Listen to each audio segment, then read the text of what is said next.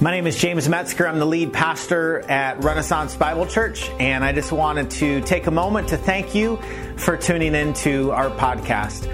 At Ren, we really believe that God's Word is living and active, that God still uses it to form and shape and change lives for all of eternity. And so our prayer for you is that God might use these words to point you and others to Jesus. May God bless you in your journey. Father God, we thank you so much for your grace and for your goodness to us. Lord, I love the words of Jesus when he told his followers that it was better for him to go because he was going to send the Holy Spirit to be with us. Lord, thank you for your Holy Spirit, your Spirit that comforts us and guides us, that teaches us. Lord, I pray that your Spirit might do that now. Open our eyes. Help us to see what you have for us to see from your word. God, we thank you for your word. We thank you that your word is living and active. It's sharper than a two-edged sword, that when your word goes out, you use it to change hearts and lives. Lord, I give you thanks that your word is not a cadaver. It's not something that is dead or lifeless that we just look at and pick apart. It's living and active. It changes people. And so I pray that we as your people might be changed this morning. Only you can do that, Lord, and so I pray that you would do it for your name's sake. God, we love you, and we pray these things in Jesus' name and by your Spirit. Amen. One of the things that I love about children is they will ask you questions about the things that you say and ask for clarity or definition about a word or a concept that you might use all of the time, but you don't always know exactly what it means. Like, have you ever done that before? Have you ever found yourself saying something or using words or talking about an idea that you've heard for years and years and years, and it's just become a part of your vernacular, it's been a part of your vocabulary, and you throw it out there, and kids will actually have the audacity to say, what does that actually mean? And I don't know if you've ever had this happen to you before, but you try to define what it actually means that you just said, and sometimes you don't do a great job. You go, well, that just, you kind of hem and haw a little bit, and then you tell them to go get a snack or go watch TV. I think we do this all of the time, or at least some of the time in church. If you grew up in a church or you spend any amount of time in a church, sometimes we speak in Christianese, we say things all of the time, or at least some of the time, and occasionally we know what it means, but not always. And so this morning I want us to think about an idea that oftentimes we talk about, we invite other people to experience. We would claim that we ourselves are experiencing it, and yet I don't always know if we know what it means. And the phrase or this idea that I want us to think together about this morning is, what does it mean to follow Jesus? What does it really mean to follow Jesus? If someone were to ask you that question, what would be your response? How would you answer? What does it mean to follow Jesus? When I was growing up, it could mean any number of things. For some people, following Jesus meant that you sell everything that you own, that you get rid of all of your friends that you once had, that you don't do the things that you once did, you don't wear the things that you once wore, and you move to a place without a Starbucks. That's what it looked like to follow Jesus. For other people, following Jesus meant that you stop using your brain. Right? It's not so much that we use our minds to think about the things of God. Instead, we feel. Right? We use our emotions, and our emotions trump our minds. We almost separate the two. And so for some people, following Jesus means that we don't think about the things of Jesus. For others, following Jesus might mean that everything that is broken gets fixed. Right? It means that at one point your life was kind of messy, that things weren't working the way that you wanted them to work, but you followed Jesus, and all of a sudden, things came together. Your relationships that were hard and difficult and broken, all of a sudden were met with ease. Parenting at one time seemed out of your grasp or a little above your head. It seemed like you were swimming in the deep end of the pool, but then you came to Jesus, and your kids changed, and you changed as a parent, and everything was just clear sailing. Right? Your work, your finances, your career, whatever it was that was difficult for you, once you started following Jesus, it became easy. For other people, following Jesus meant that we no longer smile, right? Because the things of God are to be taken seriously, right? And so we don't laugh anymore. And some of you right now are smiling. I would like to ask you to wipe the smirk off your face. You know, the flip side of that is true, though, as well, that sometimes we think that following Jesus can just kind of be fun and games. And it's something to be taken lightly, and we don't spend time being serious about the things of God. When someone talks to you about following Jesus, what does it mean to really follow Him? One of the things that I love about the Bible is that it oftentimes defines or answers some of the questions that we're wrestling with. Right? It actually gives us a picture of what it means to follow Jesus. And so if you have your Bibles, I want you to turn in them to Mark chapter 8. Mark chapter 8, as we begin to think together about what does it look like to follow Jesus. And the question that maybe we should ask ourselves before we define what it looks like to follow Jesus is, who's Jesus?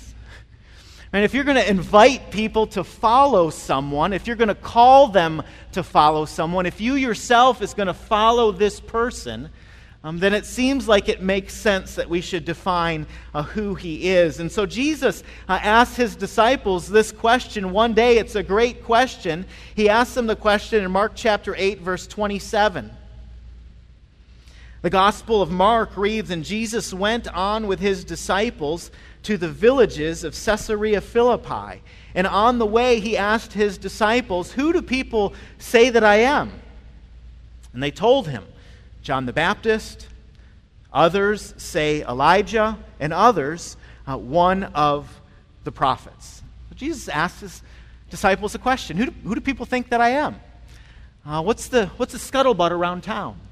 When people talk about me and mention my name, who do they say that I am? And his disciples answer, well, some people think you're John the Baptist, come back to life. Others say you're Elijah.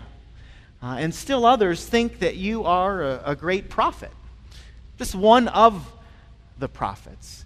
That question, who is Jesus, is a question that people are still asking today.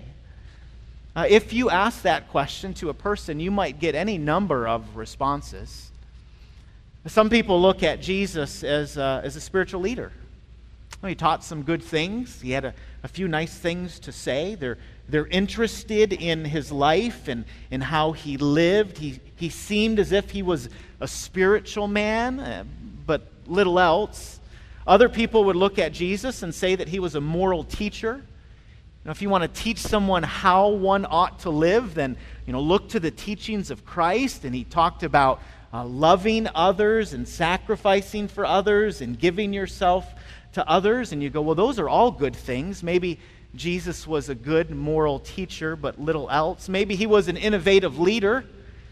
You can look at his life and you can draw applications from the things that we see Jesus do and say. Maybe Jesus was like a life coach, right? Someone who had some helpful tips to help you experience success in life. Maybe Jesus was just one of many other gods that people worship today. Who is Jesus? Jesus asked this question to his disciples. It's a very general question. Who do people say that I am? But then Jesus goes from very general to very specific. Verse 29 reads, "And he asked them, 'But who do you say that I am?' Peter answered him, 'You are the Christ.' And he strictly charged them to tell no one about him." Think about this conversation for a moment. Jesus asked the disciples, who do people out there, who do they say that I am? And there's safety in that question. because you can just kind of toss out some ideas. You can mention what people are saying about Jesus. You don't really have to pick a side. You can just simply say, well, this is what people are saying, but then Jesus goes from very general to very specific. But he looks at his disciples and he says, but who do you say that I am? So no longer is he asking what other people say. He's not asking about the crowds. He's telling them, in essence, I want you to step up front and center. And I want to ask you, who do you think that I am? Jesus does this all of the time. Right? Jesus gets personal. Jesus doesn't simply ask, what do other people think? Jesus says, what do you think? Just the other day, we were driving in the car, and I don't know how it came up, but we started having a conversation in our van about ecclesiology. We didn't use that word. It's just that we were having a conversation about the church. And Noah was asking me a question about an issue in the church. And I said, no, that's a great question. And then I responded very pastorally. I said, well, some people believe this. Other people believe this. And still other people believe that. And I thought to myself, whew, I handled that well.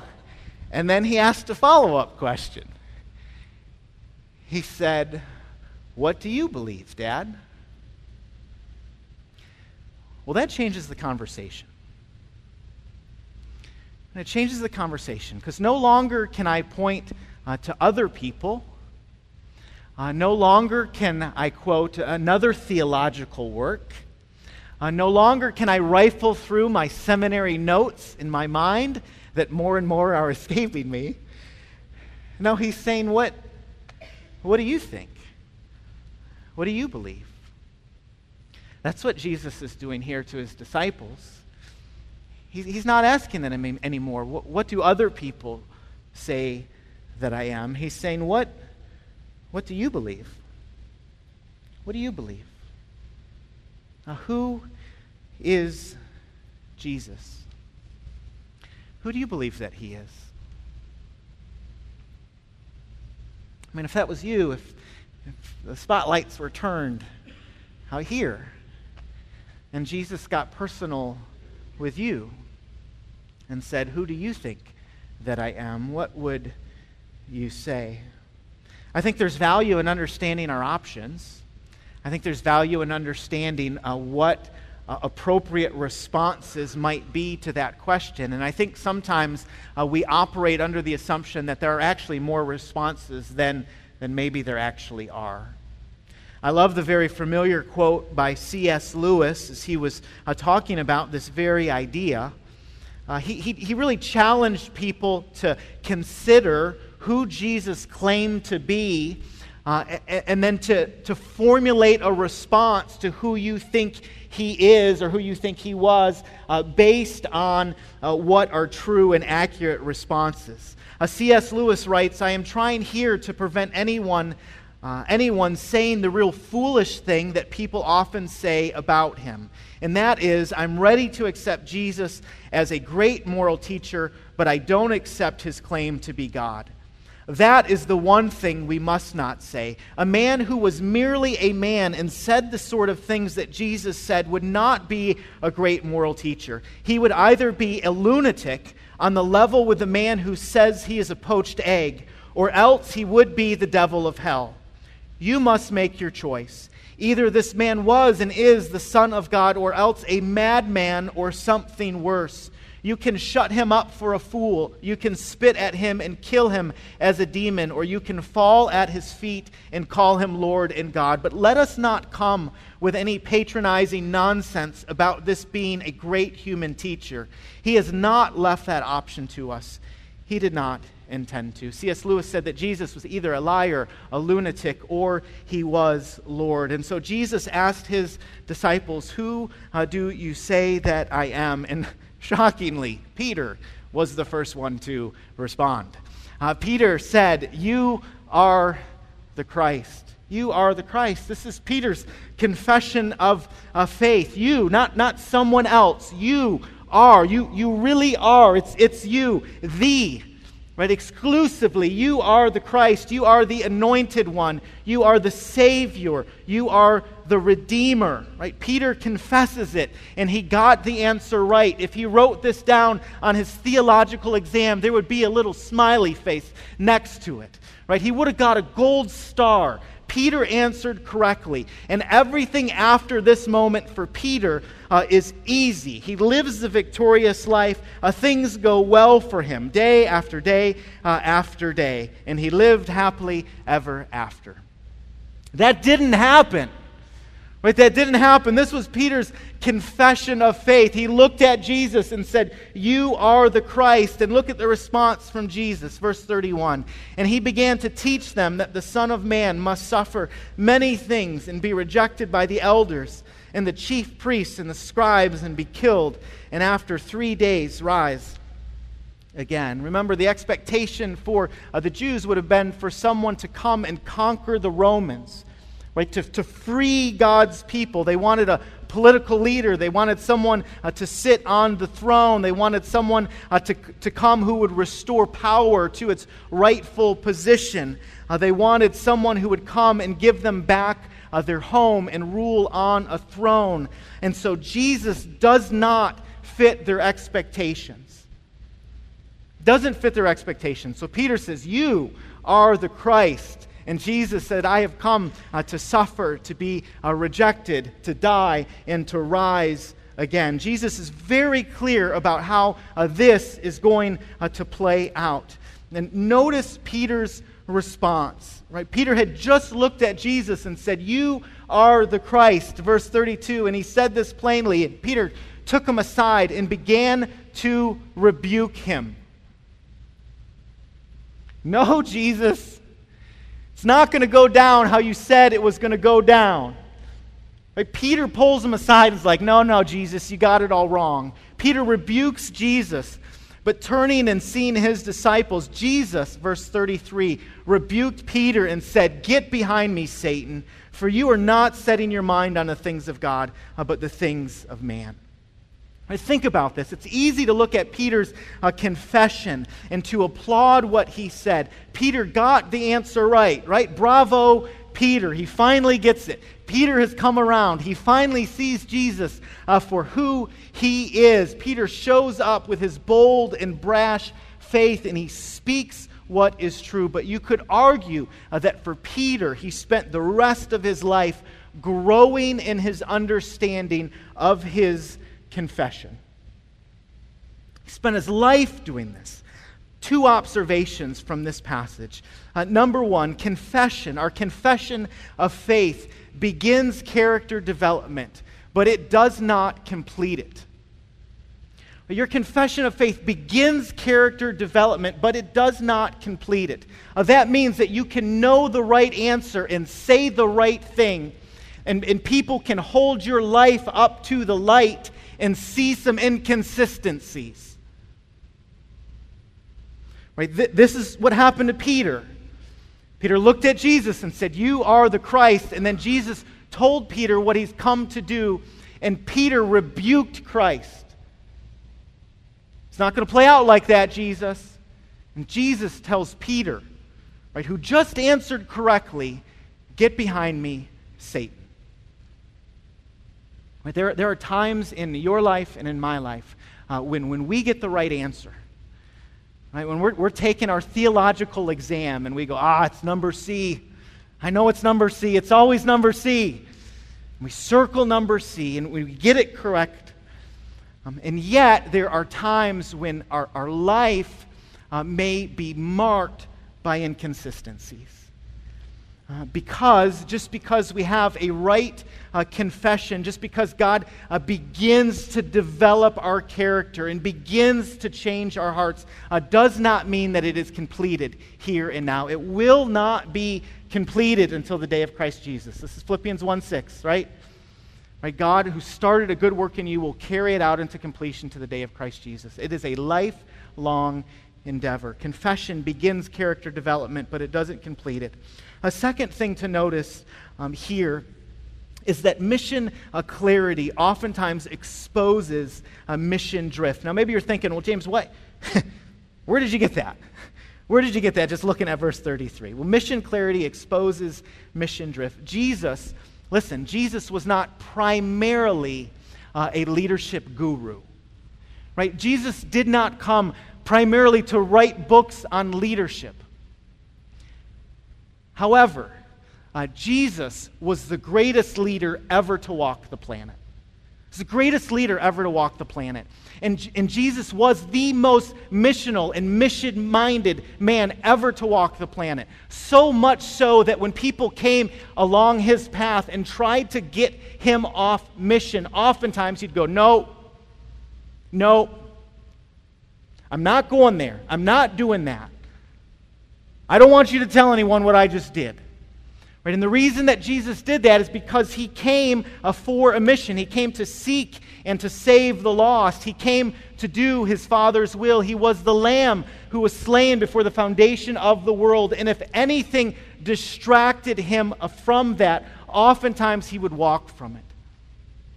Right? I think there's wisdom here for us to know what God has called us to do. Right, to know the work that he has called us to, and to be able to determine whether or not something is an opportunity or a distraction. Right, because there's a ton of opportunities, but for us and what God has called us to, the risk is that it becomes a distraction in our hearts and in our lives. Right, so notice what Jesus is doing here. Jesus has this conversation with the disciples, and he says to them, "Who do people say that I am?" And then Jesus gets really personal and says, "Who do you say that I am?" And Peter answers, "You are the Christ." And then Jesus unpacks what that means. Right? Jesus is saying, in essence, yes, you are correct. I am the Christ, and this is what will happen. I will be rejected. I will suffer. I will die, and I will rise again. So back to our original question. Right? What does it look like to follow Jesus? What does it look like to follow Jesus? Assuming that we look at Jesus and we say about Jesus, you are the Christ. You are who you say that you are. What does it look like to follow him? Verse 34 begins to tell us.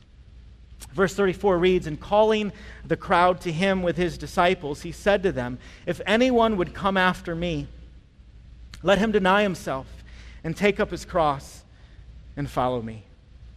So this is what it looks like to follow Jesus according to Jesus. It looks like self-denial. It looks like self-denial.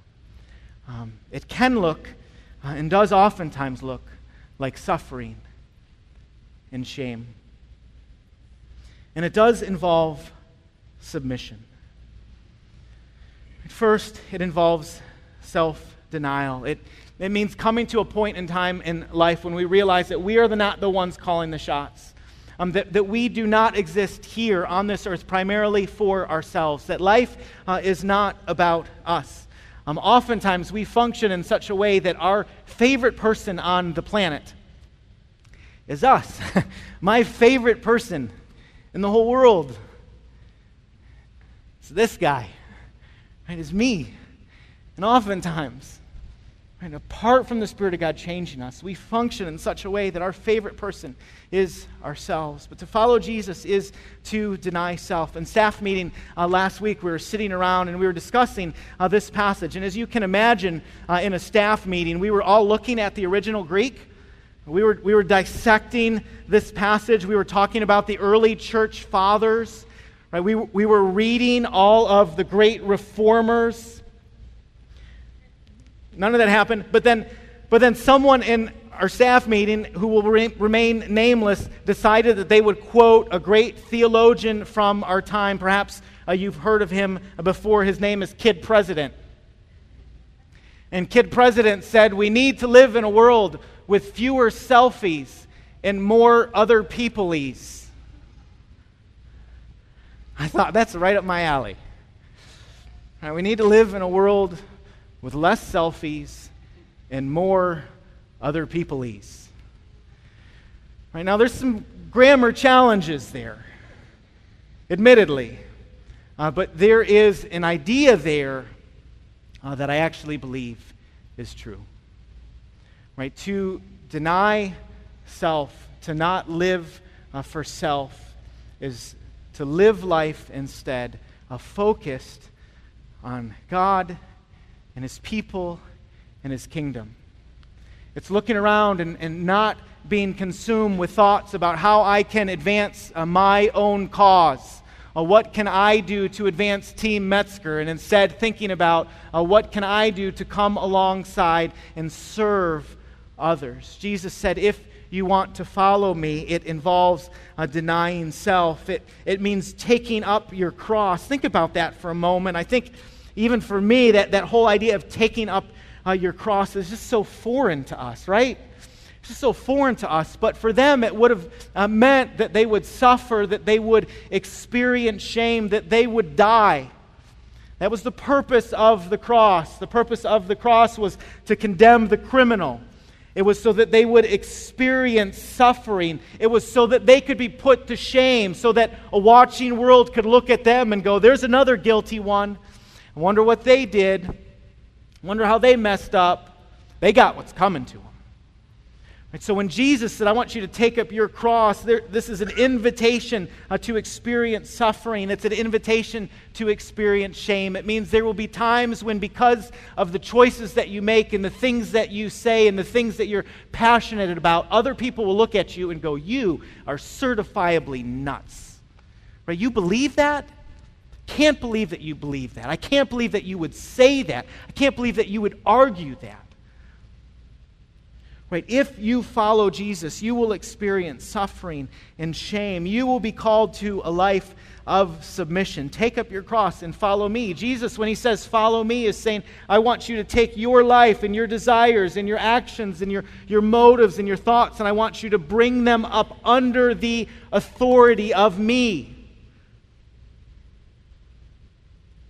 Right? The thought is that the God of the universe would speak, and that God's people, you and me, that we would listen and that we would follow and that we would obey. That there would be part of us that says, yes, Lord. You tell me to go, I will go. You tell me to stay, I will stay. Whatever you tell me to do, whatever you ask of me, sign me up. I am in. I am in. I mean, think about this for a minute. This is not a soft invitation. Right? Jesus did not tell His disciples, He did not tell the crowds, hey, listen, you follow me, right? You get some fire insurance, right? You'll experience joy and peace. Life will be easy. He does not say that. He says, if you follow me, you are to deny yourself. You will experience suffering and shame and submission to my way of life, to my teaching. And so my question, when I read this, my question to you is why? Why would anyone in the world, in a world that values autonomy and individualism and independence, say, I'm in. Sign me up. That sounds appealing to me. Who in their right mind would do that? Who would do that? Why would anyone here deny yourself, live for others, and go, that sounds good? Who would here take up your cross, experience difficulty or suffering and shame? Who would hear that invitation and go, I want to be first?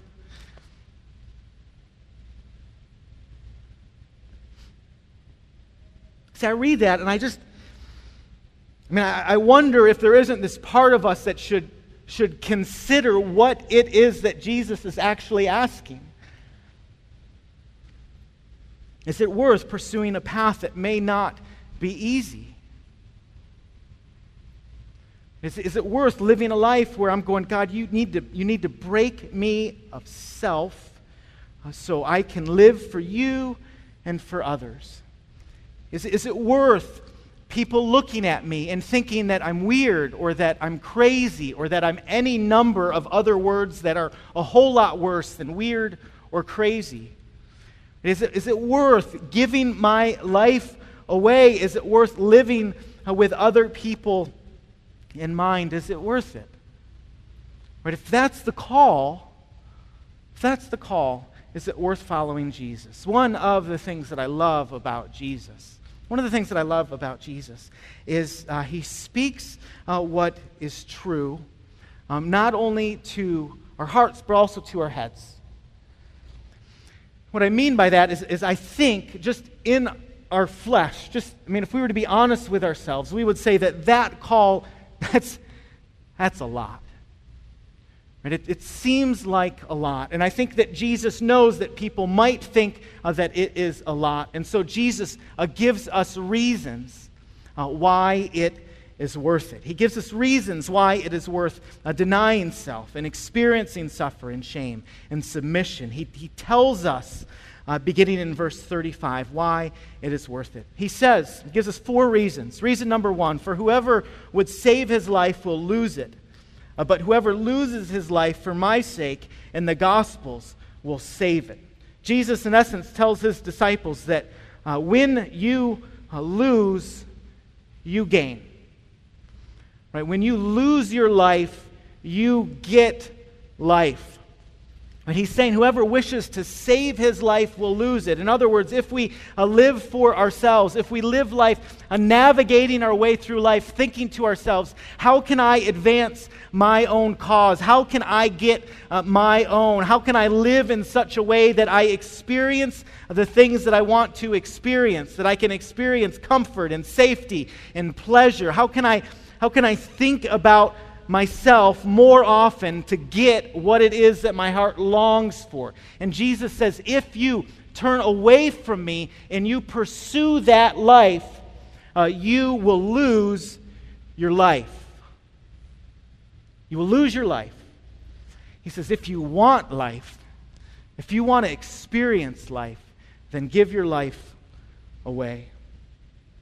Reason number 1 why it is worth following Jesus, even when it involves submission or suffering or shame, is that you gain when you lose. The second reason is found in verse 36. For what does it profit a man to gain the whole world and to forfeit his soul?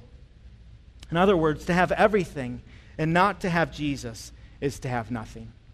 But to have everything that this world affords and not have Jesus is to have nothing. Here's the deal. You may turn from Jesus. You may consider the claims of Jesus and you go, it's not for me. Right? It's not my cup of tea. I'm going to go and I'm going to do my own thing. There's things that I want to experience. There's things that I want to accomplish in life. And Jesus, in essence, says you can do that, and it's very possible, or at least it's possible, that you actually experience the life that you desperately want. He says you can do that. You can profit from the way that you live life. You can have all of the experiences that you long for and you desire. But what good is it if you lose your soul? Right? If you gain the world and lose your soul, Jesus is saying that is not worth it. Reason number 3 why it's worth following Jesus, even when it is difficult, is found in verse 37. For what can a man give in return for his soul?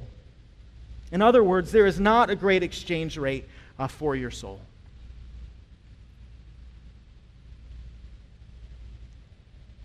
If you're willing to walk on eternity for the here and the now, Jesus is saying that doesn't seem like a good idea. The fourth reason why it's worth following Jesus is found in verse 38. For whoever is ashamed of me and of my words in this adulterous and sinful generation, of him will the Son of Man also be ashamed when he comes in the glory of his Father with the holy angels. In other words, Jesus teaches us that if you spend your days not wanting Jesus, Jesus will give you what you want. Right? If you spend your days not wanting Jesus, there will be a day when Jesus gives you what you want. You can spend your days, I can spend my days bowing to the crowd, seeking the approval of outside voices of the masses, or we can spend our days bowing to Jesus. One will give you temporary approval. One, quite honestly, will feel good in the moment. But the other will allow you to experience what is eternal. The other will allow you to experience what will last. It may seem like a life of self-denial or suffering or shame or submission is too much to give, but I suggest to you this morning that it is worth it. Missionary to Africa, David Livingstone, said this to a group of Cambridge students.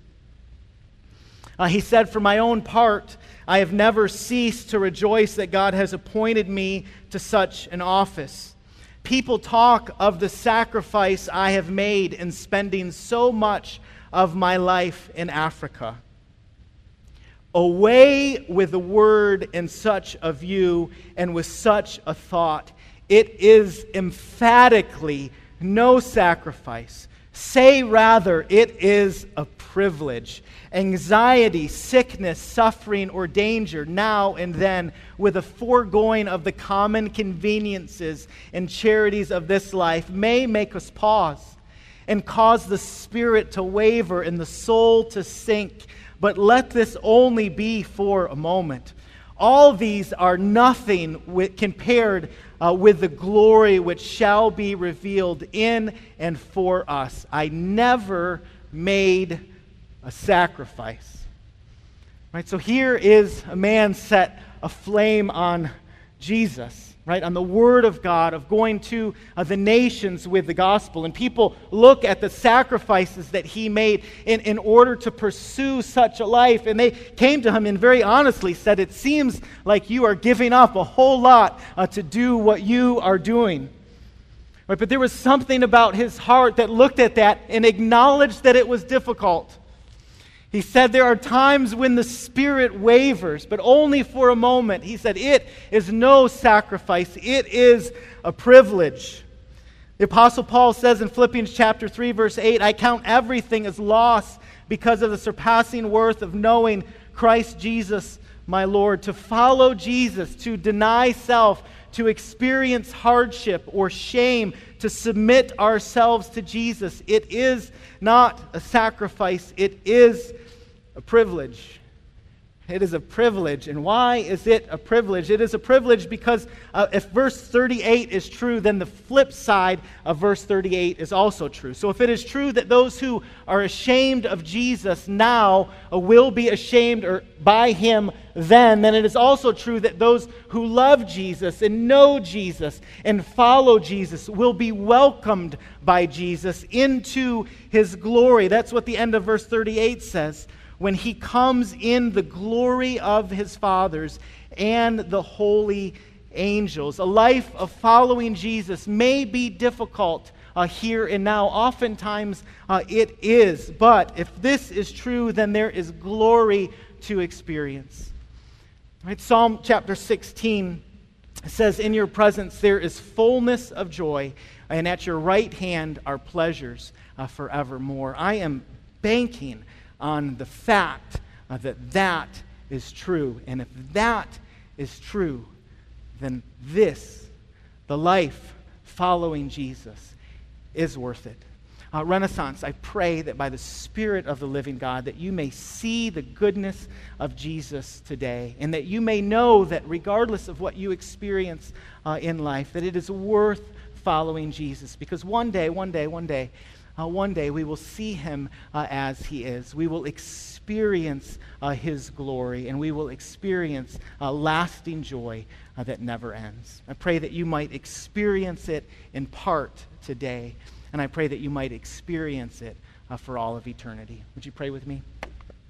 Father God, we thank you so much for the truth of your word. We thank you that because of the finished work of Jesus, that by faith that we can enter into a relationship with your Son and spend our days following him.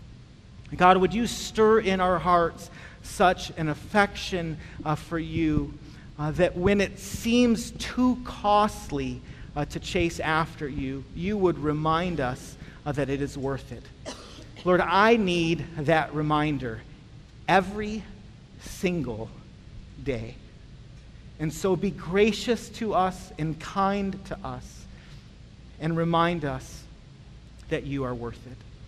God, we love you. We thank you so much for loving us first. We pray these things in Jesus' name and by your Spirit. Amen.